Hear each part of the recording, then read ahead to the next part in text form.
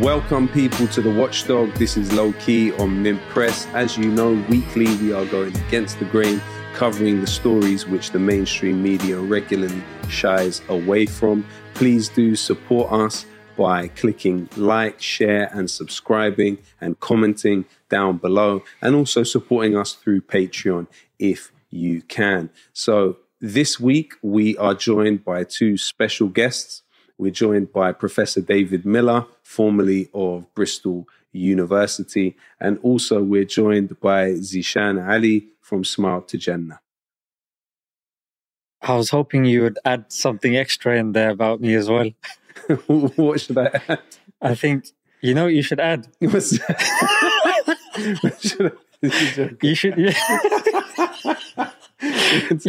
should also add that I'm an anarchist. And an agri-academic activist. Accent assassinate the alphabet in an ambulance. Akia, Maggie, I'm actually anti-arrogant artist that asking American accents by accident. I like it. Come on, bro. Respect to my brother Loki. I know he's going to cut this out, but... Not necessarily. We might keep it still. I hope so, because, I don't want to make you seem like older than you are, but back in the days, the stuff that the brothers would put in the bars, like a lot of brothers would be sitting there with a pen and paper, like, he said Lumumba, Mossadegh. Who's this? BAE. First in my scope is BAE Systems, specialize in killing people from a distance. What? Who's BAE Systems? Let me Google it. Oh, damn. Lockheed Martin. Oh, Rolls-Royce. Some people think Rolls-Royce only made cars. Oh, let me check this out. So it's stuff that we've lost from the industry at the moment. People don't have the guts and the cojones to stand up. So because it was done by certain people, it definitely helped us and gave us, something to work with. And I hope this discussion as well, we're going to be dropping bars.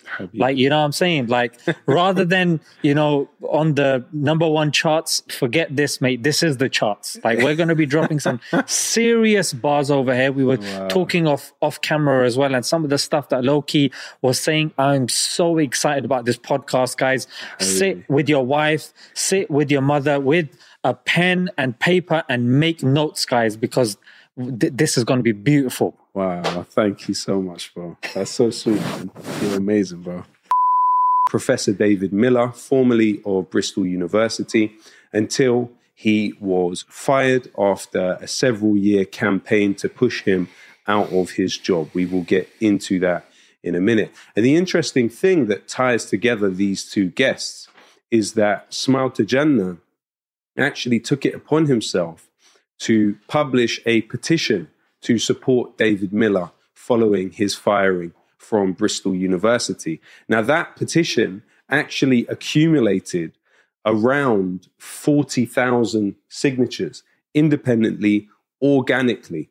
Jannah Ali also made a video about David Miller's case. And this was actually a real exercise in independent media. So really, to start off, I just wanted to ask you, how did you come across the case of David Miller? And what do you think it says about the wider push within our society to silence pro-Palestinian thinkers?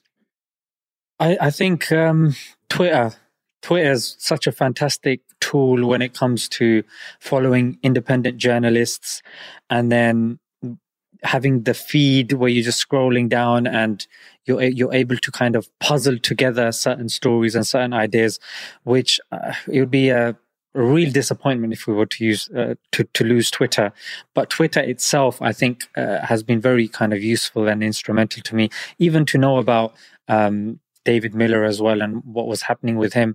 And I think it just accumulated to a point where I was like, you know what, like, this is getting ridiculous now. Like, enough's enough. Like, even professors at universities, and he hasn't even done anything. He hasn't done anything.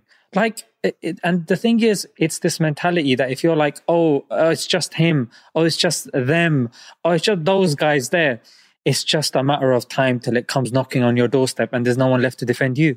Absolutely. So that's the mentality that kind of followed that. It's an accumulation, like you said, of the constant censoring of pro-Palestinian voices. We saw it from back in the days when you guys would be rapping on the radio with Charlie Sloth. Anytime you'd say "Free Palestine," we just hear Charlie Sloth's explosions. Yeah. That's what it was, and it just became frustrating that it's just happening. And then whenever something happens, oh yeah, freedom of speech, mate. It's freedom of speech. So you know what? It's come to a time that, yeah, man, like something had to be done about it in whatever means possible. Yeah. And if you do that, then if everybody plays their part, bro, that's what it comes down to in the end, isn't it? Everybody plays their part, then something can get done. If everybody's shying away and worried about every little thing, then you can't. Absolutely. And I think what you're referencing there is the case of Mike Righteous on Fire in the Booth, delivering the sentence, "I can say Free Palestine." And Free Palestine is actually edited out of his freestyle. It is. This ain't changing me, I still have the same beliefs. I can scream Free Palestine. Die for my pride, still pray for peace. So there you have Mike Righteous attempting to deliver the words "Free Palestine." You know, many people view this sort of censorship of pro-Palestinian ideas in British society as sort of beginning with the Corbynism movement, but actually it precedes that, as we've seen with the Mike Righteous thing, and obviously the case of Ken Loach also getting his play cancelled. Back in the 80s, you know, there is a precedent for all of this stuff. But I want to hear from David now. David, do you have a message for Smile to Jannah? And would you like to say anything to him about that petition that he started for you? Well, I mean, I can only say the 40,000 signatures was a pretty extraordinary thing. It's way more than the signatures, by the way, that I got on letters to support me from people in the university world, etc. So it was an extraordinary thing to have that many signatures, and I thank you greatly for that.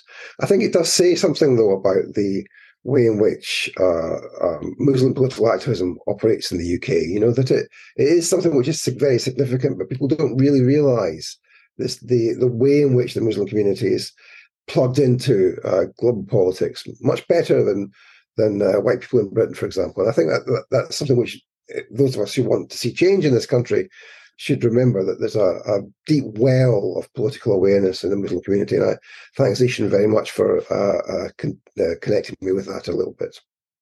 So there we get David thanking you for the petition and for your work to try and help him. It's important, you know, because he not only is being used as a case and a sort of stick to beat other people with, that people that have spoken up for him and supported him publicly have also had a hard time. But, you know, as you demonstrated, there's tens of thousands of people, at least in the country, that support him, support his work. Yes, and support people like him as well. Absolutely, absolutely. 100%. Yeah, for sure. And David, can you just break down what exactly happened to you? I think you should call him David the Legend. David, the legend. David, the legend. If you can just break down now what exactly happened to you at Bristol University. There was a 3-year campaign against me, and I could tell you this in great detail, but for the sake of brevity, let's start with the fact that I did a lecture on Islamophobia, where I mentioned the fact that Zionists are involved in spreading Islamophobia, which of course is a matter of fact. And some students didn't like that. They complained via an Israel lobby group, and eventually I was found not guilty on all counts on that particular complaint by an external QC.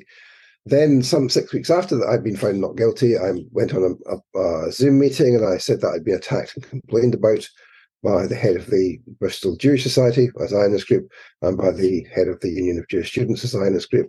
That then unleashed a further complaint against me and a further investigation where I was found not guilty of anti-Semitism. But nevertheless, it was concluded that the way in which I had used the words that I had used was problematic, and they sacked me. So I'm currently in a process where I've gone through an appeal, which has failed, and I'm now going to an industrial tribunal, which I can tell you, I think this is perhaps the first place I've said this, I can tell you will happen from the 16th of October next year, 2023, which, you know, is 2 years after me being sacked. And we will have our day in court. We'll have 2 weeks in court to show that the university was wrong to sack me, and indeed that they've discriminated against me on the grounds of my anti-Zionist beliefs. So that's watch this space, and we'll see how that goes. Thank you for that, David. I mean, the main topic of what we're going to speak about today is the World Cup in Qatar. Could we just start, though, with what do you think was the best upset that we saw? You know, this is a World Cup that has been defined by the underdogs defeating the well-established, mainly Western European, powerful football teams. There's been some real surprises there. So which would you say was the most surprising upset that you saw? There's just so many to pick from. There's so many, bro. I mean, from the matches themselves, the win of Tunisia over France, then you've got the win of Saudi over Argentina, just the crowd itself, how lively it was. And some of the brothers, they were saying that, you know, why is it that these teams are suddenly performing well? Because the crowd does have an impact. Being on a home field, I mean, that definitely played its part. Having the people on your side, rather than jeering at you, rather than, you know, looking down at you, they are looking up to you. They're respecting you. That has a psychological impact on you as well. So definitely we saw teams do phenomenally well. On top of that, it was fantastic to see even women being comfortable, because women, they were comfortable there. You had, and this was on a Telegraph. Your Telegraph, ironically, out of the papers, was reported police constables that were impressed with the lack of alcohol. You had, you know, women that said that, you know, we're comfortable there. We're not getting sexually harassed. It's so strange to not being catcalled.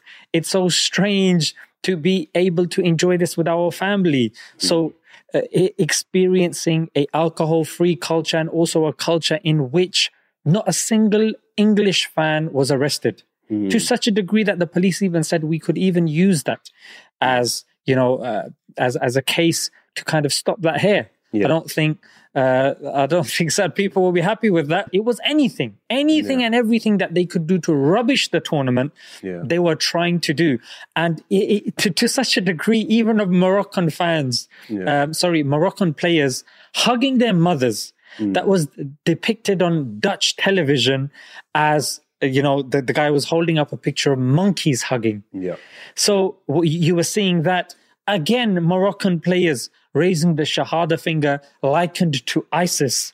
Whilst again, in both of these scenarios, there were pictures of Messi hugging his mother. No monkey pictures there. Then on the other hand, we're seeing them raising a Palestinian flag, the team players themselves. Whilst when I was watching it, you could see the cameras wouldn't allow that, but still it got picked up. And it was all over Twitter. You could see that in every single stadium. They were even shouting and proclaiming, you know, chants of Palestine as well.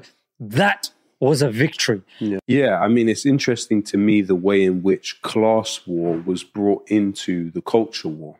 And in a way, you have particularly the BBC, which militates aggressively on a daily basis against the rights of railway workers, nurses and postal workers in this country, working very hard to curtail their strikes and to really push the government line, suddenly became the champion station of workers' rights in the Gulf. Now, I think it's important that we're clear about the way that has developed. You know, Qatar, for example, it was late among the other Gulf areas to come under control as a British protectorate in 1916. The others preceded it. Bahrain was really the seat of British power there, and the way in which this integration of the Gulf into the global economy formed labor rights in the country. So, for example, you had at that stage, you know, whether it's pearls, whether it's dates, whether it's ivory, these things being exported. This is preceding oil from the Gulf.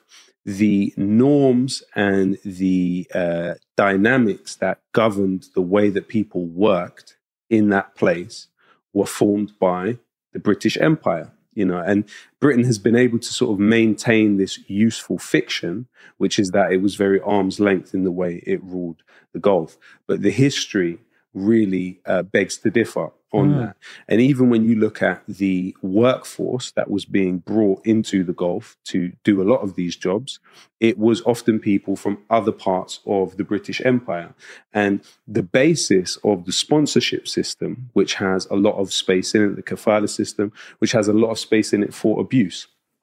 This is the truth. In the way that it can be practiced, it leaves a lot of space for individuals to abuse others. And we see that in the Gulf in terms of domestic workers and migrant workers. But the basis of that as a legal norm was established through the precedent that governed the way people were employed in the Gulf during the years when Britain directly ruled it. And so we also have to be clear that there are varying arrangements of rights. So, for example, in Bahrain, there is no minimum wage.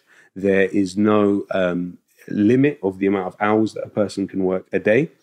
In Kuwait, there is a minimum wage. In Kuwait, there is, for example, a limit on how many hours a person can work a day and how much overtime they can have. That's not to say that it's ideal, right? That's not to say, for instance, in Qatar, there's an industrial area where workers have a completely different quality of life to people in other parts of Qatar. There is the racial hierarchy, we have to be honest, which is established in the Gulf, which has white Western Europeans and Canadians and US and British people as expats, but then people from Southeast Asia, the brown and black people, not all of them, but some brown and black people who work in Qatar and in other places are at a different point in that hierarchy. We also have to remember, right, that this sponsorship system was really, the precedent for it was at a time where the British were hoping to remove as much responsibility from themselves to govern that worker-employee relationship. And so it has endured in many ways in these places that industrialized very, very quickly and were integrated into the global economy, particularly when the oil factor became a part of the equation. And what you also have to remember is that actually throughout the Aramco strikes in the 50s, the 70s, particularly in Saudi, what you had was workers that were Egyptian, that were Palestinian, that were from the region and able to communicate with the populations that they were around. Now, what happened with many of those situations is they attempted to assert their will through collective bargaining.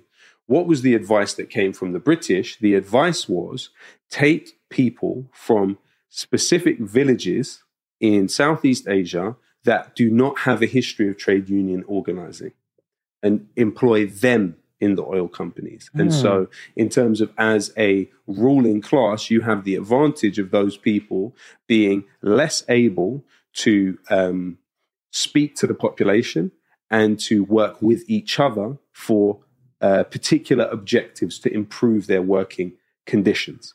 So I think for me, it always seemed to be particularly disingenuous when you would have people who in Britain have worked consistently against supporting striking workers in this country to be telling us about workers' rights in somewhere like Qatar. And then what we're going to look at really in the rest of the show is the way, unfortunately, a lot of this ties into the geopolitics.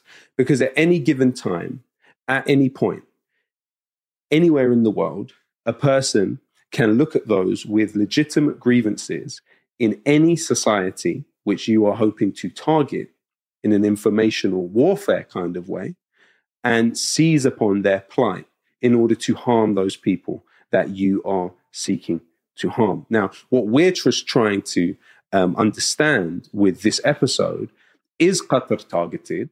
If Qatar is targeted, why is it targeted? And who is it targeted by? Because we also have to remember, no one seems to have any moral question about the United States having tens of thousands of troops. Literally, US Central Command is based in Qatar, the largest military base in the Middle East. Nobody seems to have any moral question about literally the Ministry of Defense running, the British Ministry of Defense, running security for the World Cup. But people seem to have discovered their morality when it comes to the rights of people who absolutely deserve more, without a doubt.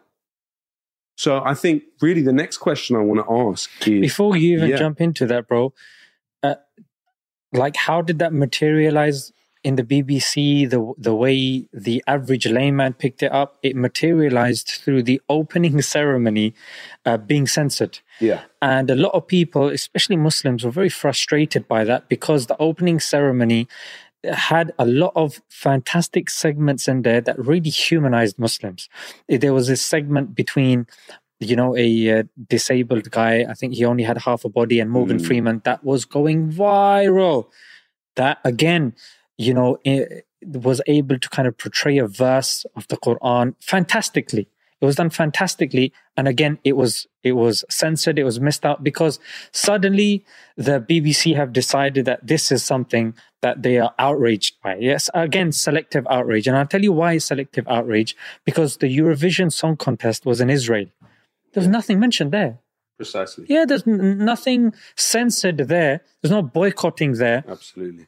You had the previous World Cup that was in Russia. Yeah. In fact, Gary Lineker said himself, and he defended it happening in Russia as well. Oh, football, and you know, we can't say anything in England. I'm paraphrasing, of course, but that was the gist. Oh, we can't say anything. We've done this and we've done that. Okay, brilliant. Yeah. And then you had the Winter Olympics in China. Yeah. So what are those? Are we suddenly picking and choosing here? Yeah, precisely. We are picking and choosing. And also the interesting thing on that subject is literally just the day before the World Cup started, you had the Formula One Grand Prix that took place in the Yas Marina circuit in Abu Dhabi. Now, Human Rights Watch had criticized the conditions of workers in Yas Marina, stating that migrant workers are not paid what they are promised, but are trapped, unable to even buy their freedom. Many of the issues of workers' rights have been brought up in reference to that particular part of Abu Dhabi and the building of that very structure. However, not once did you hear any of that mentioned. So what you clearly have, and this is interesting because we haven't seen this before, is a distinction between the way the BBC interacts with the UAE and the way it interacts with Qatar. So there's an interesting sort of dynamic and development happening there. So really, David, if you could now break down for us this campaign against Qatar, where does it come from? What's it about? And who are some of the actors involved in it? Let's see now if the BBC are going to be consistent. Are they going to adopt the same strategy for the next World Cup, which is going to be taking place in the US, that have interfered in 50 countries since World War II, according to William Bloom, that according to the Senate report 2014, that were doing tortures that if I was to say, your viewers would not be able to sleep at night. Yeah. You can check this yourself, Senate report 2014. Yeah. And Obama casually saying, yeah, we tortured some folks. Yeah. Oh, low-key, we tortured some folks. Yeah. Be okay with that, brother. Yeah. So it's like hey, what you gotta do, man? Yeah. Will we start hearing about the plight of people in Guantanamo Bay? Will we start hearing about, the victims of drone strikes? Will we start hearing about all these things when it comes time for the US to host the, will we start hearing about the US military base in Qatar, for example, when the US hosts the World Cup? Very, very, very unlikely. Will we see, not unlikely, I would say not only no, but hell to the no. But I mean, when you look at actually the amount of human beings in the world that mobilized against the Iraq war, for example, there's, some say 3 million in Britain on one day. Some say overall you had around 30 million people protest against the Iraq war across the world, right? Of all the demonstrations, there were over 5,000 protests against the Iraq war around the world. At that point, did the US football team suffer any consequences for the actions of their government? No, they didn't. So hey, you got to keep football out, mate. There Yeah, don't bring football separate. Yeah, politics is separate, Loki. And so that's the double standard, really, that we're talking about here. And the interesting thing is, it can even be wielded against the state where there's the largest US military base in the region, and the British military are dealing with the security, not only the security within Qatar, but even dealing with the naval security around the World Cup. So, this is quite interesting what we're seeing developing here. That's why it was interesting when I think three people that are mainstream spoke out. You had Piers Morgan, you had Gary Neville, and then John Barnes. So that was, of course, a breath of fresh air in a sea of misinformation and stirring up, panic and hatred and, all that sort of stuff. So that was actually fantastic to hear. And it was I rate Gary Neville for bringing up certain points as well that I think was quite ballsy of him to do. Like, people are, accusing him, but he's saying, look, on the one hand, Prince William's doing this, but on the other hand, you've got Prince Charles accepting donations. Yeah, precisely. I mean, and also Graham Souness actually said at one point, he said, what about our record in Ireland? Who are we to point the finger at others? So it's interesting, all these kind of questions of morality and the relationship between the state and sports and all of these things are kind of coming up.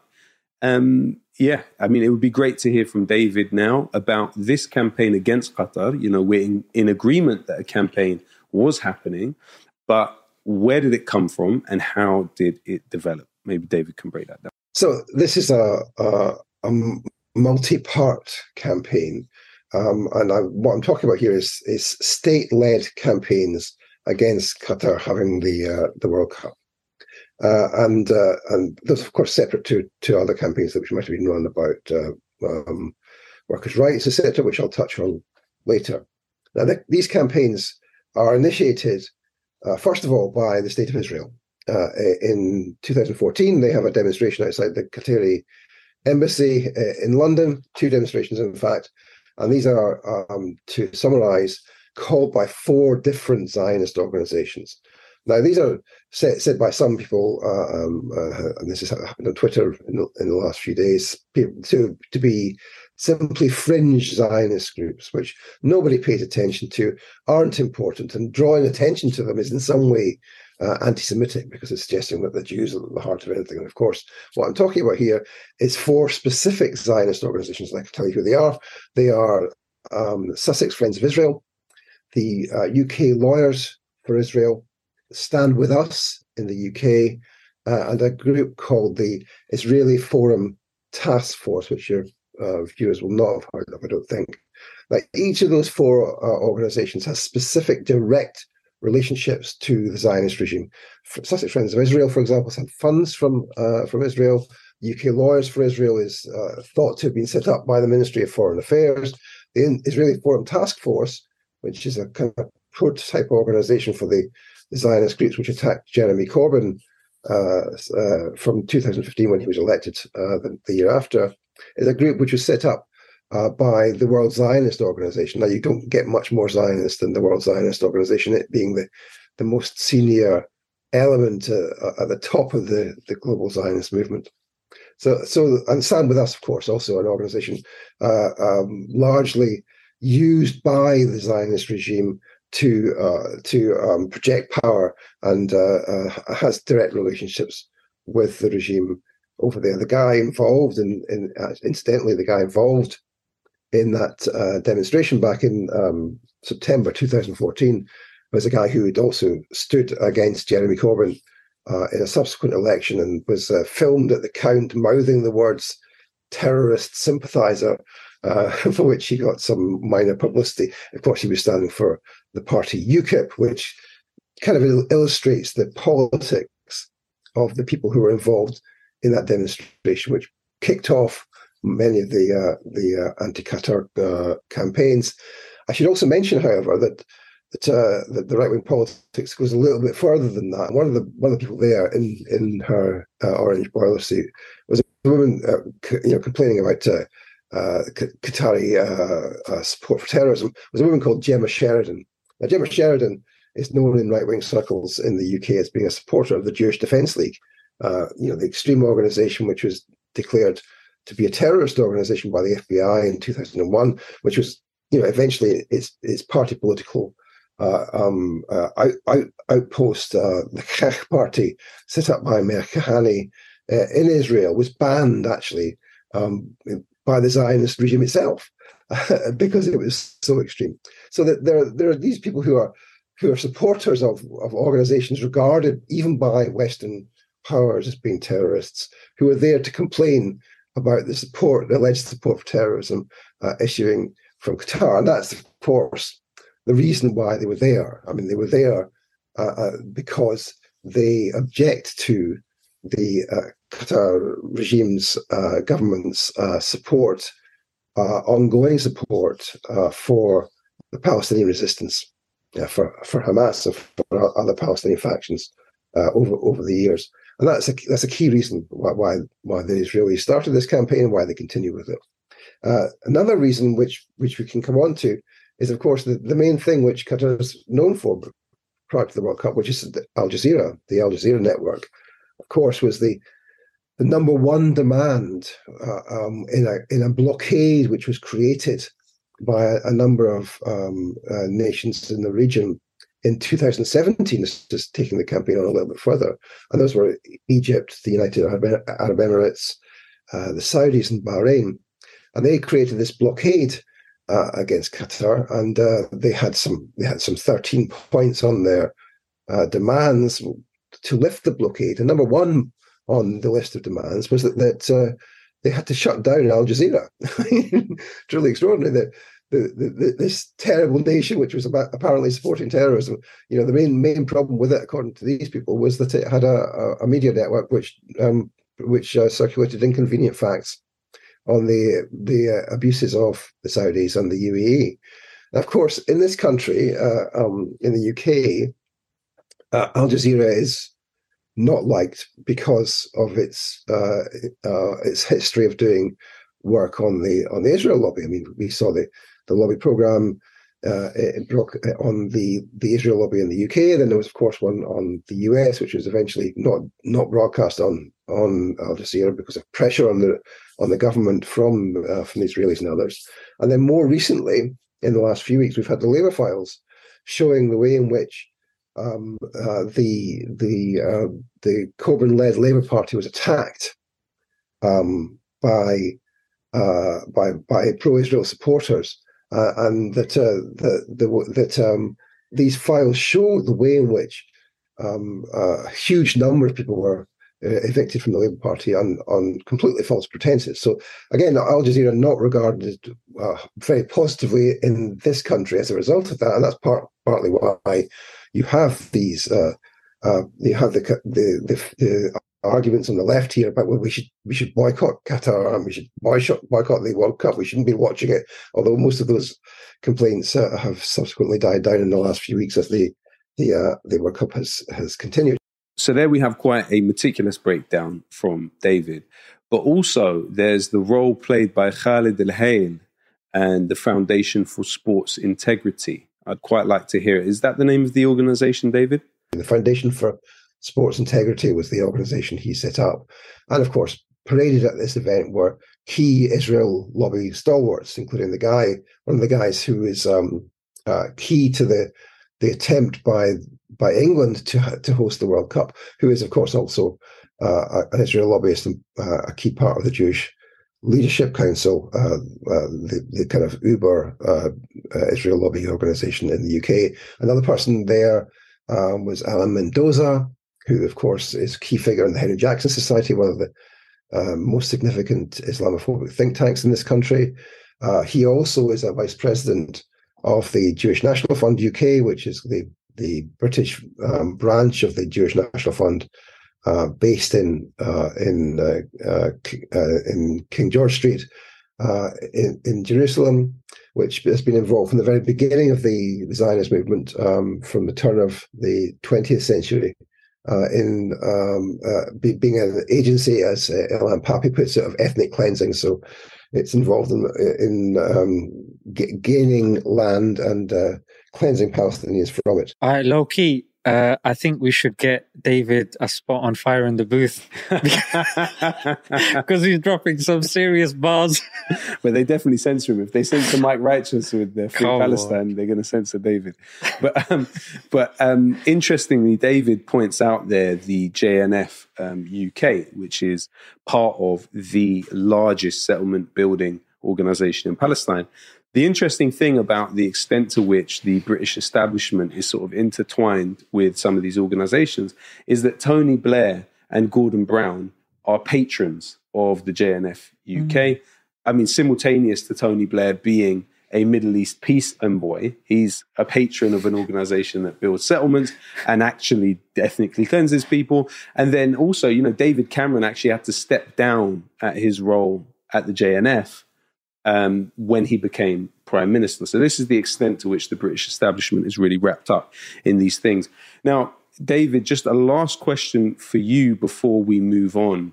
What do you make of the charge that some have leveled of fake news in regards to Qatar? What can you talk to us? What can you tell us about about examples of some of this stuff? More recently, in 2021, The Guardian came out with this report which said that 6,500 migrant workers had died in the course of the World Cup construction process.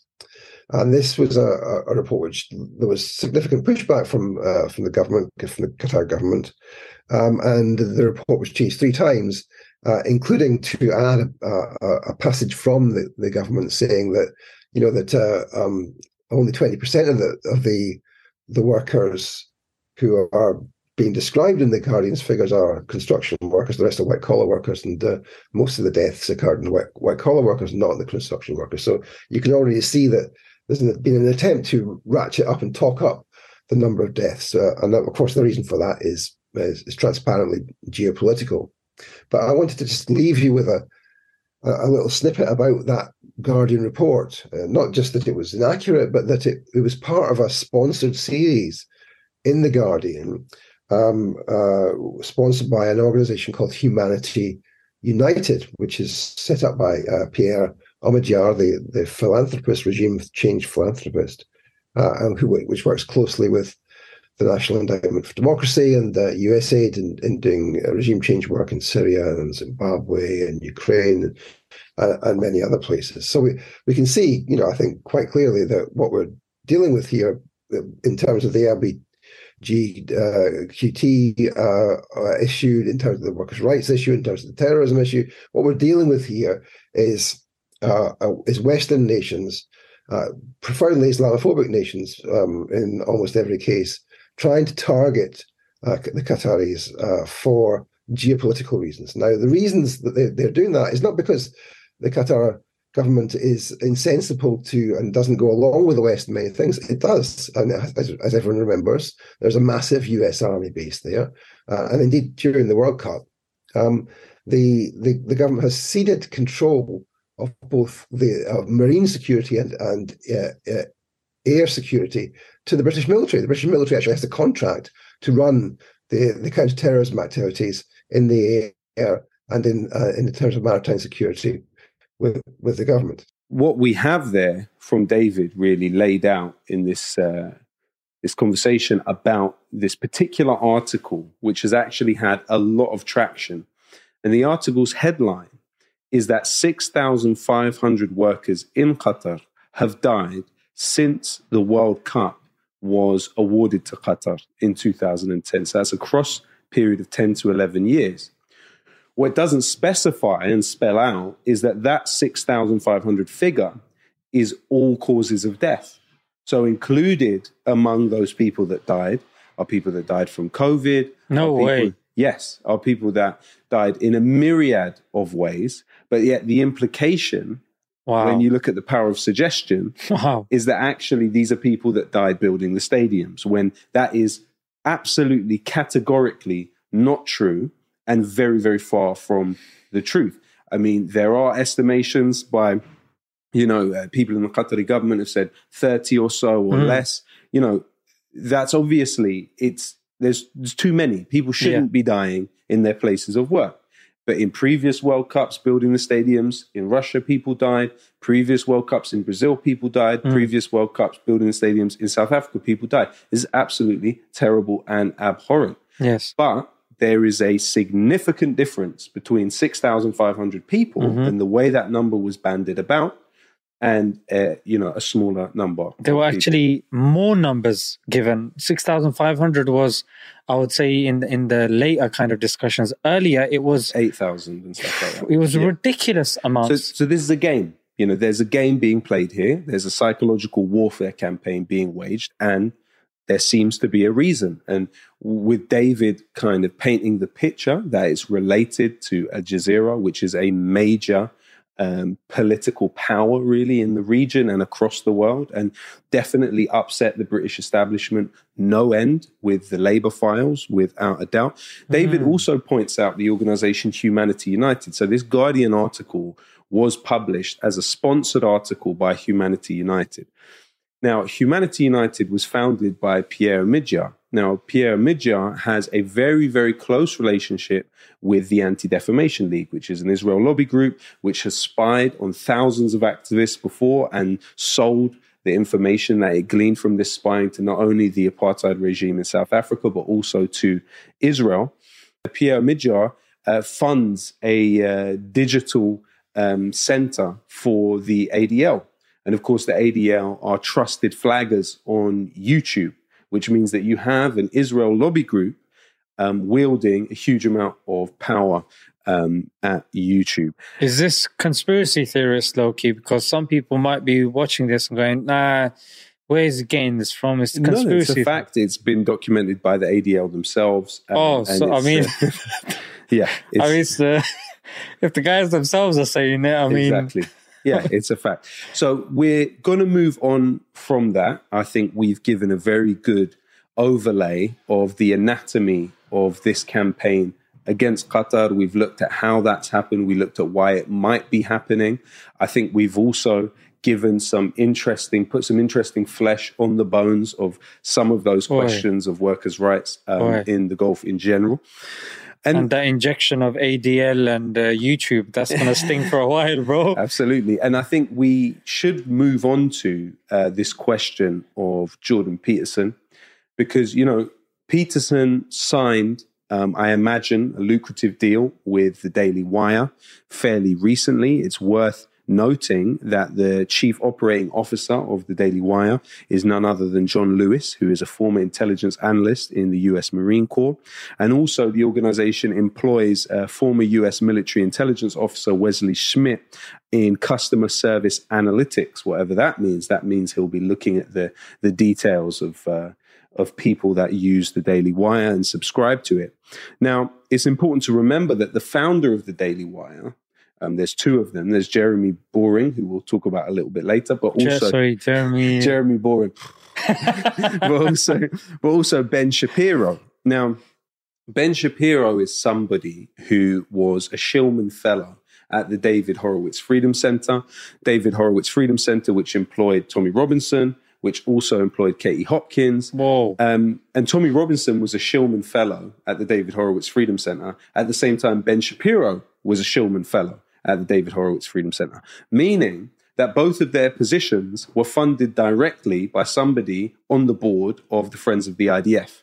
Wow. Robert Shillman, who also funds the Zionist Organization of America and other key settlement building organizations also. Now, Ben Shapiro, on the very same day that Jordan Peterson put out his message to Muslims, Ben Shapiro put out an interview with someone by the name of Aria Lightstone.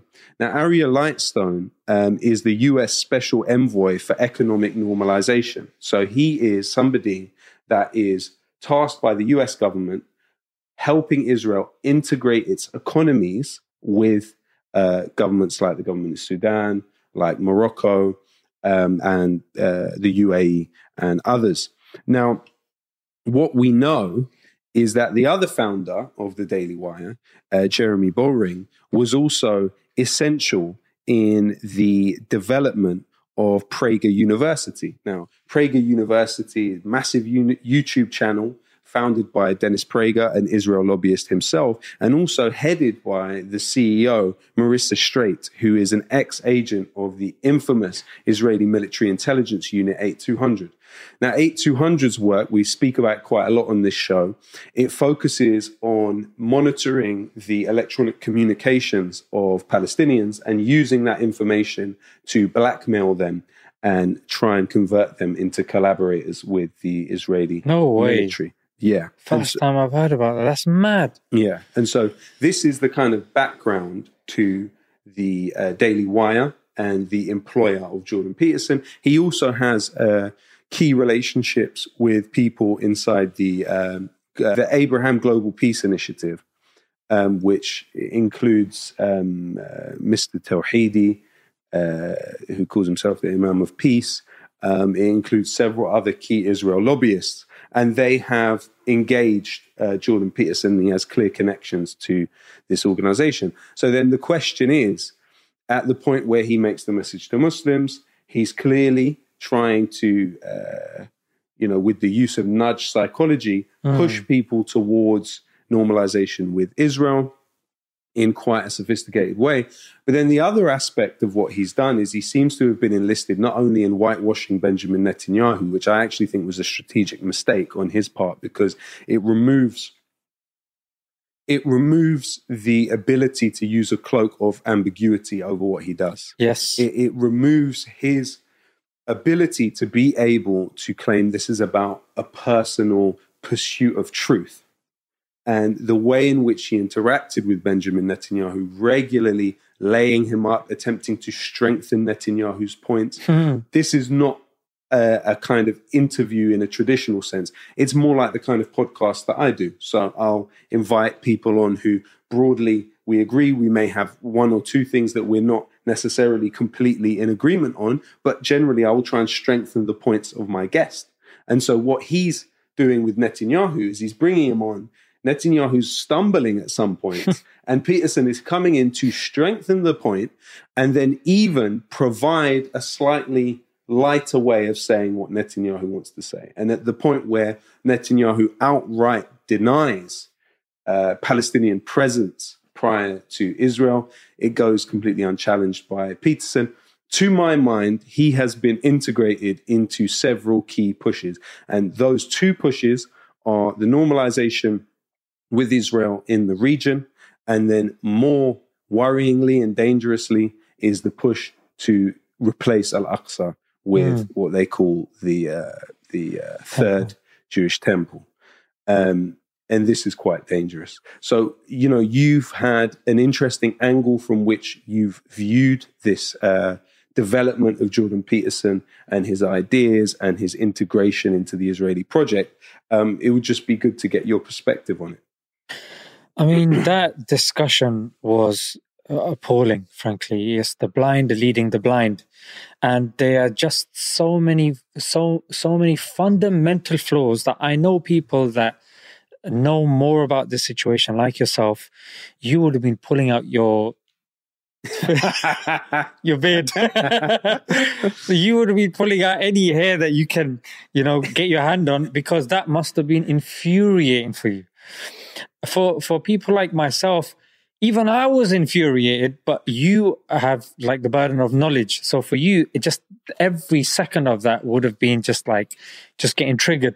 I mean, a few things that even, I mean, when he started off by saying, oh, the young Palestinians, it seems that, they don't know, they've got certain grievances and this and that. So already from the outset, he's made his audience, he's made his kind of a dynamic clear that he's not referring to the people that actually have knowledge. He's trying to indoctrinate and refer to people that are lacking in knowledge, that are more impressionable and susceptible, and he wants to feed them with his Class A bullcrap, frankly. And he does that by, ironically, making massive blunders, quoting Mark Twain, when we know from the copious literature of Mark Twain, many academics even regard him as an anti-Semite because of the categorical stuff that he said against Jews. But the fact that he's even brought that up shows the the jihalat, the absolute ignorance of these individuals. On top of that, insinuating that it's somehow a Jewish and Muslim issue, when we know that's absolutely not the case. When you look at the Ottoman Empire, when you look at the Muslims in Andalus, the Muslim rule of Spain, you've got people like Maimonides and even Sheikh Jarrah, the personal physician of Saladin. Yeah, Salahuddin. So, I mean, that is just, there's just copious works and books written on this that I simply just cannot do justice to on this podcast. But even if you look at this whole, okay, maybe it's Israel versus Palestine, but again, you're presupposing that Israel was an entity and it existed. And that's, again, absolutely not the case. Yeah. It's not to do with Israel versus Palestine. Rather, it's to do with Palestine and settler colonialism. Yeah. And that's something that needs to be written down, tattooed, you know what I'm saying, branded, whatever. Go ahead, bro. Interesting on that point you make about this sort of history is that you actually have a crater on the moon called Mashallah. But it's not named after a Muslim. It's named after Mashallah ibn Athari, who was a Jewish polymath in Baghdad 1,000 years ago. Yeah. So there's something that might surprise Mr. Peterson. But I think the thing that's a bit interesting about the way he's been integrated into these plans is he has this push with Al-Aqsa where he's attempting to make arguments that are being used to pave the way for this project, which is the Temple Mount project. Now, this is not a conspiracy theory. This is something that an Israeli army radio investigation in 2013 found, that these organizations, specifically the Temple Institute, which has the stated objective of replacing Al-Aqsa, replacing the compound with the third temple, in this idea of this organization, not only is it being funded by the Israeli Ministry of Culture and the Israeli Ministry of Education for 20 plus years, the Israeli government even offers membership of the Temple Institute as an alternative to conscription in the Israeli military for women. And just how unambiguous this organization is about its intention, I can't overstate. It makes very clear in all of its literature that the plan is to demolish the compound of Al-Aqsa and replace those two masjids with a temple. Now, this has support from key figures within the Israeli political class and also key levers of the Israeli state. Now, this is something that Ben Shapiro also is working towards, and he's made clear in his statements that he supports this idea. So when Jordan Peterson tries to depict what he does as somehow a sort of well-intentioned fact-finding mission, that's not the case. You are accompanying somebody who is a fully signed up adherent to the idea that this compound should be demolished. You are accompanying him and the Israeli military into Al-Aqsa on this trip. You are party to this crime. And I think one of the biggest problems that we've had, I've been guilty of it, it's understandable. When we look at footage of Al-Aqsa, we see the Israeli military in there, we see some of the settlers in there, we say, isn't it horrible that they're going in there? But what we don't do is look back at the ideological trajectory, not only that has led these people to that place, but also led the political entity, the political unit of Israel to be facilitating this kind of stuff, because it wasn't always the way. These are groups of people that in the past have attempted to blow up Al-Aqsa. These are groups of people that have been clashing with the Israeli state historically. So this is the part of Zionism that Ben Shapiro represents and is clearly aligned to. And through his signing of a contract with this company and clear enlistment in these propaganda campaigns, Jordan Peterson is part of the same thing.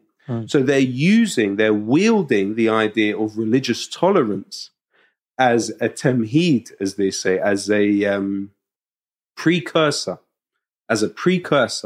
to this massively destructive action, which they have clear plans to carry out. And so I think it's really important that as many young people as possible understand what we are actually facing and what is being planned, so we can actually respond as effectively as possible to this. And so really just to really take us home, because we do have to wrap up. We could talk forever and all night. And, you know, unfortunately, we are probably going to have to edit this quite a bit because we're going to have to fit it into an hour, especially with David Miller live connected to us talking away. Damn it, Dave. my last question is, do you personally have a message to Jordan Peterson? My message to Jordan Peterson is, if you are a genuine individual that have just been caught up peer pressure in the wrong crowd, there have been ample videos and ample articles and ample literature out there that have detailed the link of Daily Wire with the IDF, with nefarious organizations that are not working for a cohesive relationship between Arabs and non-Arabs, Muslims and non-Muslims. If you are genuine, and even now is the time to step back and say, you know what, I was mistaken. I made a mistake. I didn't know. I'm going through stuff. Wallahu alam, Allah knows best. Whatever it is, people can make mistakes. Turn back and apologize and distance yourself. Like, you know, they say barge pole. Yeah, from individuals like this who have real nefarious intentions about what to do, and the fitna and the trials and tribulations that are going to accompany these things. Because the Muslim Ummah will not sit back idly and see Aqsa being destroyed. It will cause ripples and responses, and it's not good. We don't want to provoke people into doing stuff, especially when sentiments and there are links. That's the third holiest site in the Islamic faith. And the first Qibla. The first Qibla, that's the direction towards that every single Muslim on the planet would pray. That direction. Now it's the Kaaba, before it was Aqsa. So I would say to him, look, don't get stressed out and, you know, triggered with these comments. Think, where are they coming from? What's the cause? And I'm sorry, but everything that's mentioned here with regards to the Third Temple plans and the Israeli army given as the evidence, YouTube linked with ADL. I mean, the amount of name drops that you gave here, bro, they were bars upon bars. You know what I'm saying? Like, I don't know how many bars were dropped over here, but there were so many names that you can take from this, and it was pure academia. So I would say humbly, like, look into this and distance yourself if you are a genuine person. If not, then it's clear. Then come out and say, this is what I want to do. Not, I genuinely want to learn. Because in that podcast with Netanyahu, he's implying that Palestine didn't exist. The Israelis just came and the Jewish community just came to empty land. When we know that there are places like Tiberias and, you know, with 21 villages, and there were, you know, I just wanted to share this because it's just amazing.